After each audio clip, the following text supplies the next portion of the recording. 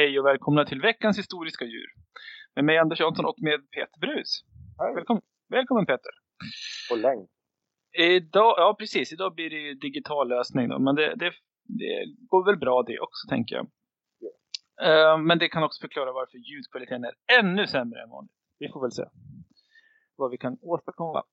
Du Peter, idag så har jag väl lite grann en duell för dig att bedöma. För att du kommer få jobba lite hårdare än i vanliga fall. Ska jag alltså avgöra vem som är bäst av de här två? Ja, det skulle jag säga. Det blir liksom dubbelbedömning då. Okej, vänta, jag ska fixa mitt... Vi kan prata med den här grejen efter min spår. Ja, anledningen till att jag gör så är att det är två stycken djur som är intimt förknippade med varandra. Och som hänger ihop rent historiskt. Och det är faktiskt så att den ena också används för att försöka konkurrera ut den andra. Jag ska inte hålla er på halster, utan dagens historiska djur, alltså veckans historiska djur, är teddybjörnen och Billy Possum. Mm-hmm. Och här misstänker jag att du garanterat har hört talas om den ena, men jag vet inte hur det är med den andra. Så vi börjar med teddybjörnen, den har vi varit inne och tafsat på lite tidigare. Ja, inte det typ Roosevelt. Det stämmer. Eller? Jo, det stämmer. Och Billy Possum, är inte det någon annan presidentkandidat symboler? Alltså? Jo, det stämmer. Absolut. Det är precis som du säger, Teddy Roosevelt. Och sen kommer då Roosevelts efterträdare William Taft och försöker då använda samma trick som Teddy använder, nämligen att göra sig populär medelst mjukdjur. Taft är också känd för att vara den tjockaste presidenten. Ja, det stämmer. Han blev väldigt, väldigt överviktig och deprimerad under sin tid. Alltså övervikten är sannolikt en konsekvens av det här. Han var tveksam till om han skulle bli amerikansk president överhuvudtaget. Men övertalades faktiskt av Roosevelt att ta över. Att ställa upp i valet, och sen då blev han vald. Egentligen så var Taft mer inställd på att bli domare. I alltså högsta domstolen så. Roosevelt är ju bland de coolaste presidenterna. Hur kommer det sig? Men han är ju, alltså han instiftar väl bland annat nationalparkerna i USA. Ja. Och sen så när han är vicepresident, för det är han ju vid ett tillfälle, då har han inte så mycket att göra, så då läser han till advokat. Under tiden. Han vill inte sitta liksom, vill inte sitta och ha någonting att göra. Och sen så är han ju en äventyrslysten person. Han åker mycket på safaris. Ja, men han är lite speciell. Ja, det låter så. En man som var världstillvänd. Det här med safaris, det betyder ju också att han gillar att skjuta djur. Och det är ju faktiskt så han blir känd, kan man säga. Att han är intresserad av att skjuta djur. Eller inte därför han blir känd, men det är därför det blir teddybjörnen dyker upp. Blir känd. Det är dumt sagt, men jag menade inte så. Han har också en väldigt fräsig hatt. Ja, hur ser den ut?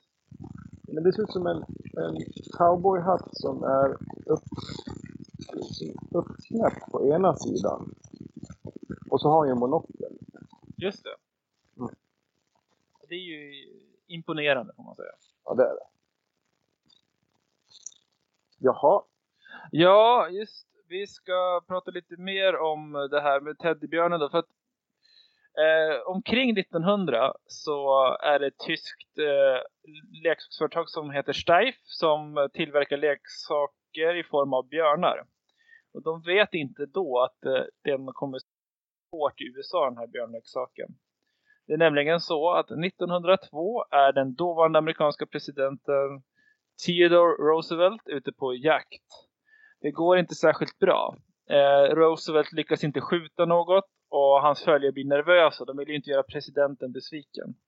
Tänk om man inte skulle lyckas skjuta ett djur när han är ute på jakt. Det skulle inte se bra ut. Han skulle kanske framstå som omanlig eller rent av klantig. Så man kommer fram till en ganska smart lösning på det här. Att de fångar väl in en björn då som han kan skjuta. Och de får tag på en gammal, saggig, skadad björn och binder fast den i träd. Nu ska väl presidenten kunna skjuta den här björnen. Det är ett tema i den här podden att björnar råkar illa. Sist så var det en björn som liksom som tog överdos på socker och ramlade ut och bröt ryggen. Ja. Och en annan som var ihjälslagen med påkar. Ja, det stämmer. Jag har ett annat exempel om en björn som tvingas slåss med lejon i Stockholm. Vi får se om det blir ett eget historiskt någon gång. En parentes där, att den här 1600-talsbjörnen, det omskrivs i källorna på det liksom tidstypiska. Det var väl inte mitt fel att det här hände. Det skrivs så här: lejonet och björnen har återigen varit samman. Som om de hade hamnat på samma ställe av misstag. I själva verket är det folk som har slängt ihop de här djuren och försöker hetsa dem att de ska börja slåss med varandra. Nu är det måndag, nu är det dags igen. Ja, de har återigen varit samman. Men ingen vet vem sans var det, va? Så lejonet och björnen är inte bara en god glass. Nej, det var det. Redan på 1600-talet. Så vi kan väl tänka att det är därifrån Håkan Mild har fått idén till det här glassföretaget som han driver i Göteborg. Är inte också det en referens till själva städerna i sig? Jo, det kan det nog vara. Fast vem är björnen? Ja, jag tror... Undrar fan inte... Alltså med tanke på att Göteborg har ju ett lejon. Ja, precis. Det folkunga lejonet där. Men Stockholm har väl inte en björn? Eller? Nej, det är det som är... Sankt Erik då. Kallas för björn. Han var björn. Eller så är det Håkan Mild som är den gamla mittfältsbjörnen. Ja. Ja, det kan vara så. Kämpar som en björn. Ja. Ja, i alla fall. Man binder tillbaka till Theodore Roosevelt då. Ja. Man binder fast den här gamla, trötta, slitna, saggiga björnen vid träd. Men och så erbjuder man presidenten att skjuta, men han vägrar. Han tycker att det är osportsligt. Ja, men det är helt bra. Ja. Det här blir förstås en stor succé, för presidentens medarbetare kommer på att man kan använda det här i propagandan. Och man sprider nyheten om vilken djurvän och hedersnyffel presidenten är som inte ens skjuter den här björnen. Ja. Och det sprids då en propagandabild på när Roosevelt, en tecknad bild när Roosevelt då vägrar skjuta den här, som på bilden är en söt björnunge. Mm. Det var ju alltså inte en söt björnunge, utan det var ju en gammal, sliten, saggig björn som man skulle skjuta. Hade inte alls slagit lika väl. Men den här bilden får en väldigt spridning, och ganska kort därefter så börjar de här björnleksakerna importeras från Steiff, från Tyskland. Och de blev kallade för teddybjörnar, som Theodore blir då smeknamnet Teddy. Och till nästa valkampanj används de som reklam då, och björnarna blir oerhört populära, och idag en av de kanske mest klassiska leksaker som finns i hela världen. Som alla har. Ja, jag skulle tro det. Det är svårt att undvika. Nej. Och då kan man ju kasta in som en parentes, Peter, vet du vad som hände med den här gamla saggiga björnen som Roosevelt inte sköt då? Alltså, levde den lycklig alla sina dagar? Den där är början av 1900-talet. Ja. Den bör ju ha dött nu. Ja, precis. Den är död. Det stämmer. Annars är det helt sjukt. Det kan jag bekräfta. Nej, men jag tror den kan hamna på någon jäkla zoo. Ja. Nej, den är så dåligt skick så att Roosevelts kompisar, eller de här som ordnade jakten, de sköt den direkt. Ja. Så att liksom, det de var inte lika hedersamma. Nej, utan, så den här historien, det blir ju lite smolk i bägaren då, att han skonade björnens liv, fast de sköt den direkt efter. Kunde de inte ha väntat en kvart tills den dog av ålderdom? Ja, kanske.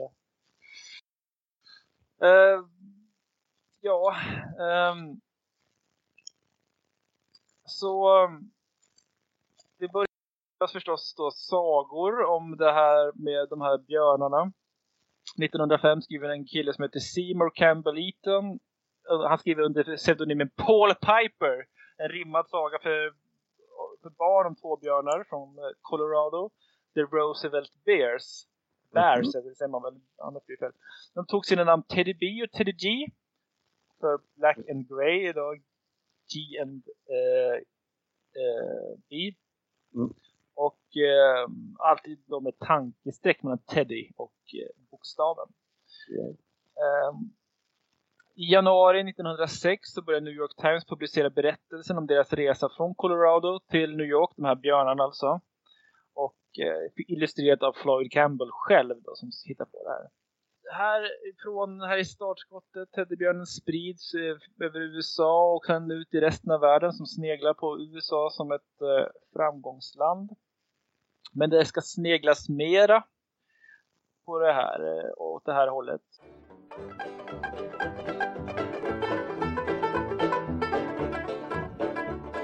Peter, har du haft någon teddybjörn? Ja, men mest en sån här hund som är stoppad. Inte stoppad, men du vet vad jag menar. En leksakshund. Ja. Du då? Aldrig någon sån regelrätt teddybjörn faktiskt. Det har kommit och gått många andra djur, men just teddybjörnen har jag nog inte haft någon. Men jag vet ju att det har funnits, de flesta av mina kompisar har haft någon gammal björn. Och jag vet att min mormor ett tag samlade på björnar och sådär. Så att det är liksom, det är någonting som har stått sig i alla fall fram till att jag var liten. Jag vet inte riktigt hur det ser ut ja, du har ju barn, så du kanske har koll på. Säljs det teddybjörnar? Gud ja, min dotter har en teddybjörn som alltid sover med och har gjort så ända sedan hon var halvår. Så hon har en speciell björn.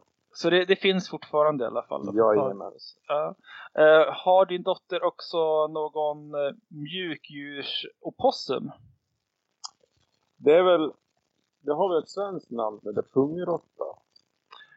Ja, det är inte exakt samma sak, men jag förstår, jag förstår vad du menar. Absolut. Jag har inte köpt min dotter en typ av pungrotta. Nej, då vet vi det. Ja. Possum är ett sorts skadedjur kan man väl säga, som finns i flera platser i världen, men amerikanska sydstaterna är ett exempel där de lever. De ser ut som jättestora råttor med nakna svansar. Ska man säga stor som en tax kanske i storlek. Lite krokodilliknande käft. Ja, och tänder. Mycket tänder, med små och vassa tänder som är väldigt framträdande. Så de har inte utseendet med sig riktigt. Nej. Man skulle kunna säga att de är liksom som en ful och lite äckligare kusin till sin andra skadedjurskompis tvättbjörnen som finns på samma breddgrader. Utan alla charm. Ja, precis. De tvättar inte gulligt med händerna när de ska äta och sådär. Och ja, det här är ju då förstås amerikanska sydstaterna. Det är det som man fördomsfullt kallas för hillbilly-stater också. Att det där en fattig vit, jag ska inte säga arbetarklass, för att det är väl egentligen någonting som är lägre än arbetarklass. Och där finns ju skrönor om hur man äter de här opossum. Jag tror det här kommer väl från nödår. Vi tänker kanske tidigt 1900-tal, men också omkring de ekonomiska kriserna i USA till sent 20-tal, början av 30-talet. Att då åt nog fan folk allt möjligt. Så att det är nog inte någonting som var specifikt för sydstaterna och sådär. Utan det var eller USA för den delen. Exakt. Här i Sverige åt vi ju julgrävling. Ja. Berätta mer. Kan du någonting om julgrävlingen? Nej. Det har man lärt på historieätarna att vi kunde äta julgrävling. Ja. Ja. Ja, verkligen. Och det kan, jag menar, om man är hungrig, ja, men då äter man nog banne med det som man får tag på. Absolut. Men det ska inte ha varit någon sån delikatess så, utan möjligtvis på sina enstaka håll. För som vi snart kommer märka, det är nämligen så att William Howard Taft, han kommer att erbjuda att äta possum. Jaså? William Howard Taft var engelsk. Han kanske inte i alla avseenden var briljant, men han fattade det här med marknadsföring i alla fall. När Taft blev Förenta Staternas president 1909 så tog han över efter Roosevelt, och han hade ju förstått då hur Roosevelt gjort kortformen av sitt förnamn odödligt genom spridningen av teddybjörnen. Taft tänkte att det var en utmärkt idé att kopiera den här med idén med mjukdjur och att det kunde förknippas med ens namn. Det gällde bara att hitta ett djur. Och rätt snabbt så fick han en idé. På en middag 1909 i Atlanta bjöds William Howard nämligen på en lokal specialitet som det hette. Jag vet inte om det var en specialitet. Jag menar, det är som så här, det kommer någon tysk till Sverige på affärsresa så kommer han få smaka surströmming. Alltså det är ingen i sina sinnesfulla som äter surströmming. Men det här är ju som om Merkel hade åkt upp till Sverige innan hon var förbundskansler, fått surströmming och gjort en Merkelströmming. Ja, exakt. Ja, som mjukisdjur. Som mjukisdjur, exakt. Ja. Taft tyckte han fick ju en helstekt opossum och den smakade väl helt okej. Och han blev inte sjuk. Så då bestämde han sig att det här skulle ju kunna vara hans grej då. Att representeras av mjukdjuret Billy Possum. Alltså som han William blir Billy på engelska. Det är konstigt men så gör man i alla fall. Och då har han gjort en Teddy. Theodore blev Teddy och Bill extraherar till William då. Ja. Han kopierar helt skamlöst den här idén med teddybjörnen. Kampanjen att lansera Billy Possum tog genast vid och det blev förstås ett praktfiasko. Ja. Sannolikt är det väl för att Possum anses vara lite äckliga. Det kan de väl saker göra. De ser ut ungefär som en blandning av råtta och grävling som vi är inne på. De har 50 vassa tänder i munnen och de anses vara aggressiva. Och har rabies. Ja, men exakt. Så att det är inte upplagt för att man ska få gullighetskänsla och någonting som man tänker att ens barn ska krypa ihop med och de ska sova. Det var inte riktigt samma bakgrundshistoria som där med teddybjörnen. Alltså det blir inte lika starkt. Alltså tänkte så här, ja men presidenten var så ädelmodig så att han dödade inte den här björnungen. Som inte var ändå. Skillnaden med att det var en liksom korpulent herre som ville bli president som åt en fet råtta. Det är inte riktigt samma story. Det är ju inte samma skimmer. Nej. Så det här talar ju till och med mot Taft för att det finns ju genom tiderna har ju folk ansett sig ha rätt att håna människor som är överviktiga. Och just att man äter konstiga saker så får man det till att då Taft också skulle vara glupsk. Så det här är liksom som att det också används som en nidbild av honom. Den här jäveln äter ju vad som helst. Just det. Så det tycker jag talar för hans för. Absolut. Skulle du erbjuda, om du erbjöds så helstekt och post så skulle du hugga, tror du? Jajamän. Ja? Absolut. Det är nog inget fel på det.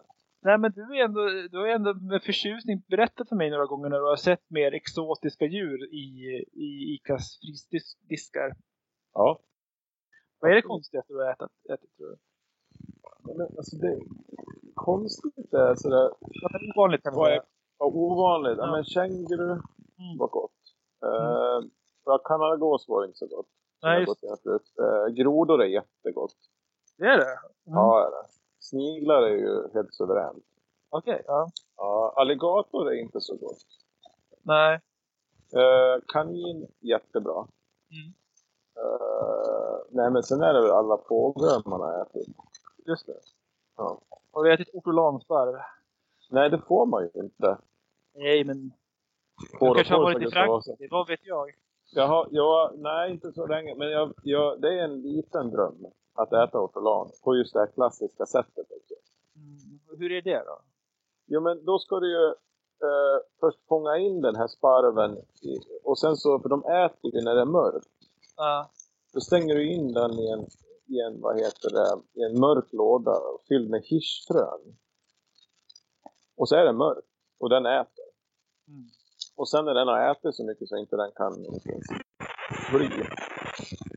Då tar du den och så dränker du den bokstavligt talat i armagnac. Och så in med den i ugnen på en potatis. Jaha. Och så kryddar du den och sen äter du den på potatisen. Det känns som att klor och huvud och sånt där är kvar när du säger det. Det är det. Ja. Jag tror att du klipper bort benen, men huvudet var. Ja. Ja. Okay. Ja, det är ju en dröm förstås. Ja, alltså, jag har ju större drömmar, men det skulle vara intressant att testa det här. Det är inte så att när jag har ätit den här ortolansvarven, då lägger jag mig ner under en ek och somnar in för att nu är cirkeln sluten. Ja, kanske då.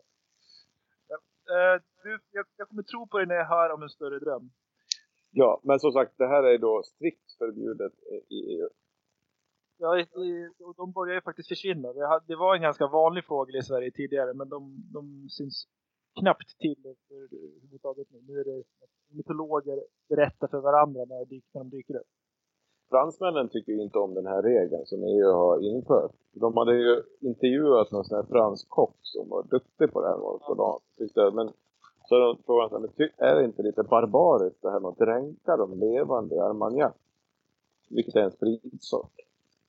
Då hade han bara svarat att finns det något bättre sätt att dö på än drunkna i armagnac?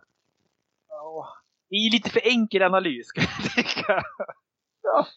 Ja, men samtidigt så, ja. Ja. Det man får ge... Hur smakar armagnac då? Har vi någon koll på det?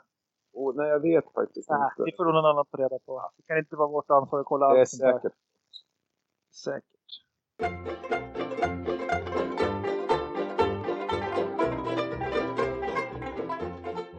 Ja, jag tänkte väl att jag skulle visa dig lite bilder på honom så här. Det blir ju värdelöst för de som lyssnar, men du får lägger ut det. Du får beskriva, ja det kan jag göra för all. I vår Facebookgrupp. Ja. Eller Facebook-sida som heter Veckans historiska djur. Det passar ju bra, för det är ju så podden heter också. Ja, men alltså det var ju inget fel på mjukisdjuret. Nej, det är ganska gullig. Ser ut som lite som en iller, lite som en råtta. Ja. För det är inte det här man förknippar med en opossum. Nej, den är skönmålad, det får man nog säga. Ja, det här är ju... Det finns ju värre bilder. Ja, alltså på riktiga opossums gör det. Här kommer också lite material nu till dig. Den här sidan kan jag länka till för er på Facebook-sidan också. ohiohistory.org. Där är det bilder på både Billy Possum och de tidiga teddybjörnarna. Vi har även den satirbilden på Teddy. Och så har vi en bild där en teddybjörn och en opossum dansar. Ja. Det där är lite mer åt rätt håll, den där bilden på Billy Possum. Och där är en possum och en björn som går hand i hand. Ja, precis. Det var ju så att Taft övertalades av Roosevelt att bli president. Eller delta i valet. Så att de kände ju varandra. Och Roosevelt gillade väl antagligen Taft om man gjorde så. Det finns på den här Ohio History Connection, så finns det ett gammalt vykort där det är en björn och en opossum som liksom hälsar på varandra eller går hand i hand. Där det är bild på vad heter de här två presidentgubbarna. Taft ser ju inte jättemycket smalare ut än vad Roosevelt gör. Nej, det får man ju säga. Nej, så jag tycker att de har varit elaka. Det får man säga. Ja. Peter, det är dags för dig att avgöra nu då, vilken som är starkast av de här djuren. Oj, då ska vi se här. Då ska jag alltså bedöma de här två kandidaterna utifrån 5 stycken kategorier. Den första är superkraft, den andra är rolighetsnivå, den tredje är historisk kontext, den fjärde är nyttoindex och den femte är djuret i sig. Och så ska vi pussa ihop det här, 1-10. Och då säger jag så här att det får ju bli en vinnare i den här kampen, men båda går ju in i sammanställningen på listan. Ska vi kalla dem för presidentmjukdjuren? Så får vi liksom en tydlig rubrik. Det tycker jag. Ja, om vi kollar på superkraft. Här är det problem. Ja. Vi kan ju säga att teddybjörnen har ju ett vad heter det? Lite fördel här. Den har ändå glatt barn. Ända fram till idag. Ja, verkligen. 100 år. Och var en succé i marknaden. Så att här blir det i alla fall en 6, skulle jag säga. Men inte superkraft i sig. Alltså Billy Possum, det är ju rabies. Och det är ju inte bra. Ja, det är inte bra. Dör man ju av. Ja, verkligen. Så jag skulle inte säga 50 vassa tänder då, Peter, är det en superkraft? Ja, just det. 2 då. Ja. Jag var inne på en 1 nämligen. Jag hörde det. Måste på rolighetsnivå, då säger man ju att teddybjörnen skänker glädje. Det är också en ganska rolig berättelse det här om den slitna björnen och allt det här. Så det är jag skulle säga att det är en 7. Men alltså Billy Possum, det är lite kul att han äter en pungrotta. Det får man ändå säga. Men i stort sett så är det en värdelös. Ja. Så en 3 för att han åt det här. Historisk kontext. Roosevelt är ju en sån här hjältepresident. Just det.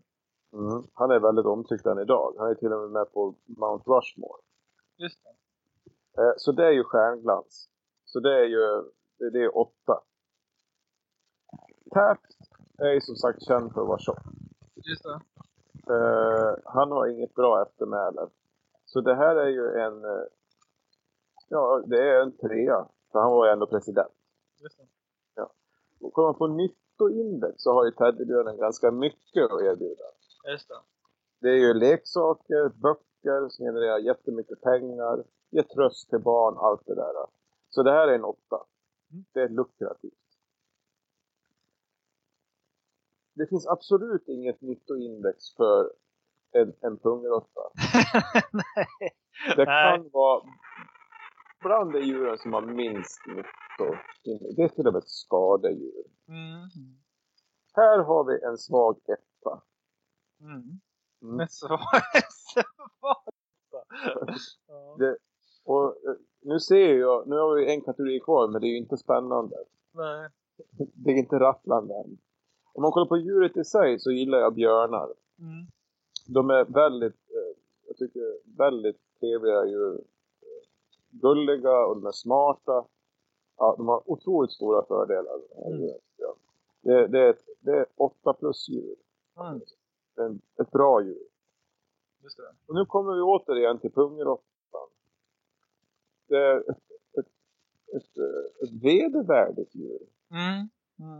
Det liknar fan ingenting. Nej.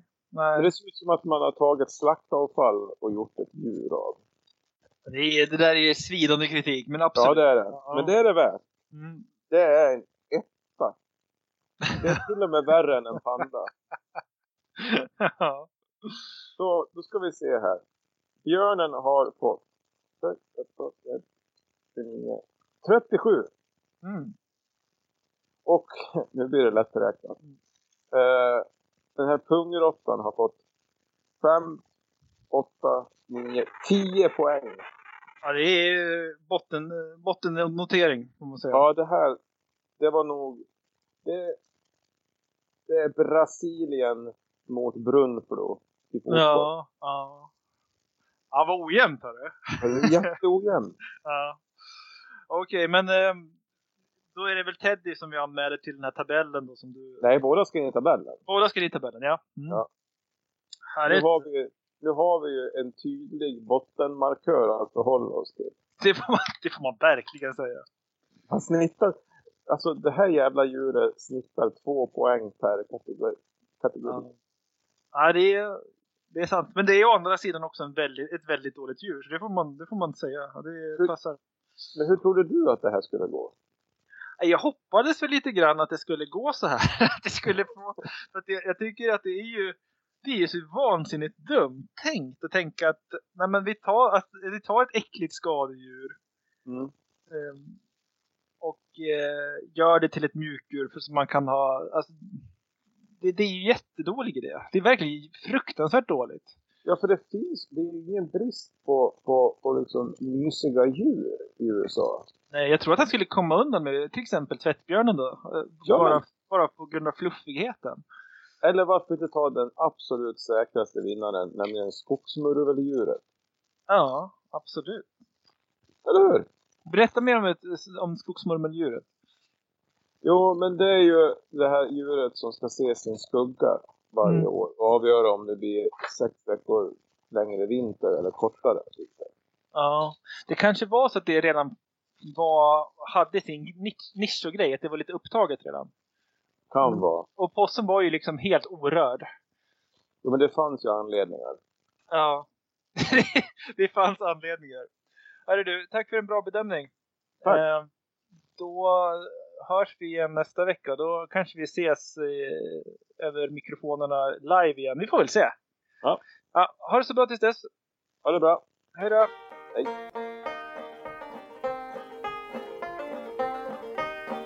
Raccoon's got a bushy tail, possum tail goes bare.